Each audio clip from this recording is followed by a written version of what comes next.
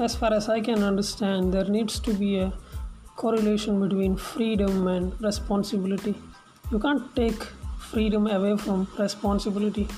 You need to establish yourself as a responsible person in the first place, then you should seek for freedom. Well, even I am a fan of freedom. Obviously, you do whatever you like, you say whatever you like, you go around the places, whenever you want, and do whatever you like.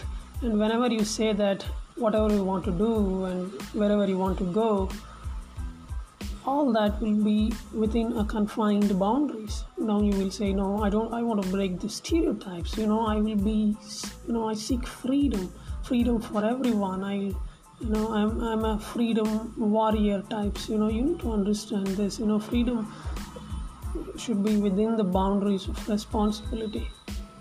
Let's say if I had to tell that to you by an analogy, let's say you're a pancreatic cell.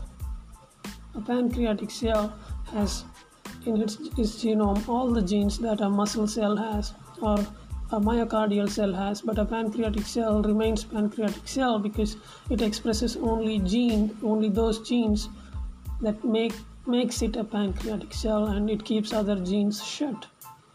Now if that cell thinks that, well, why I should listen to all these basic principles of cellular physiology, I want to be free, I want to express all the genes, they're all my genes, my cell, I want to express the genes I like, whenever I like I'll do that.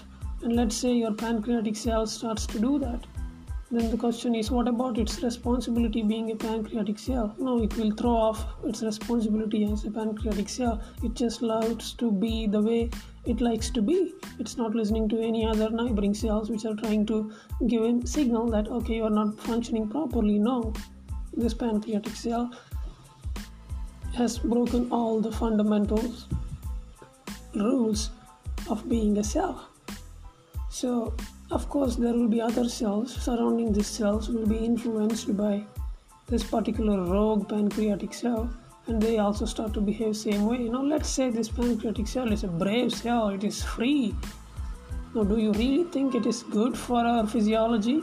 It's good for your body? No. Essentially, that particular pancreatic cell and some other cells which are supporting that rogue cell are actually cancerous.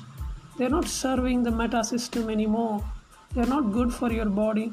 You should stop them as soon as possible from spreading or growing, because they are dangerous. They are going to make sure that one day your physiology will collapse. You will be dead. So the meta structure will collapse because your body is made up of this microstructure called the cells, different types of cells, and they all have their own responsibilities and their own freedoms within the confinement of that responsibility. Then only you will sustain as an individual. Same thing about the society. Each of us are just the small bricks that constitute the mega structure called society, and we have our own roles to play, and there are basic rules which you have to bow down, otherwise you will be a cancer in this society.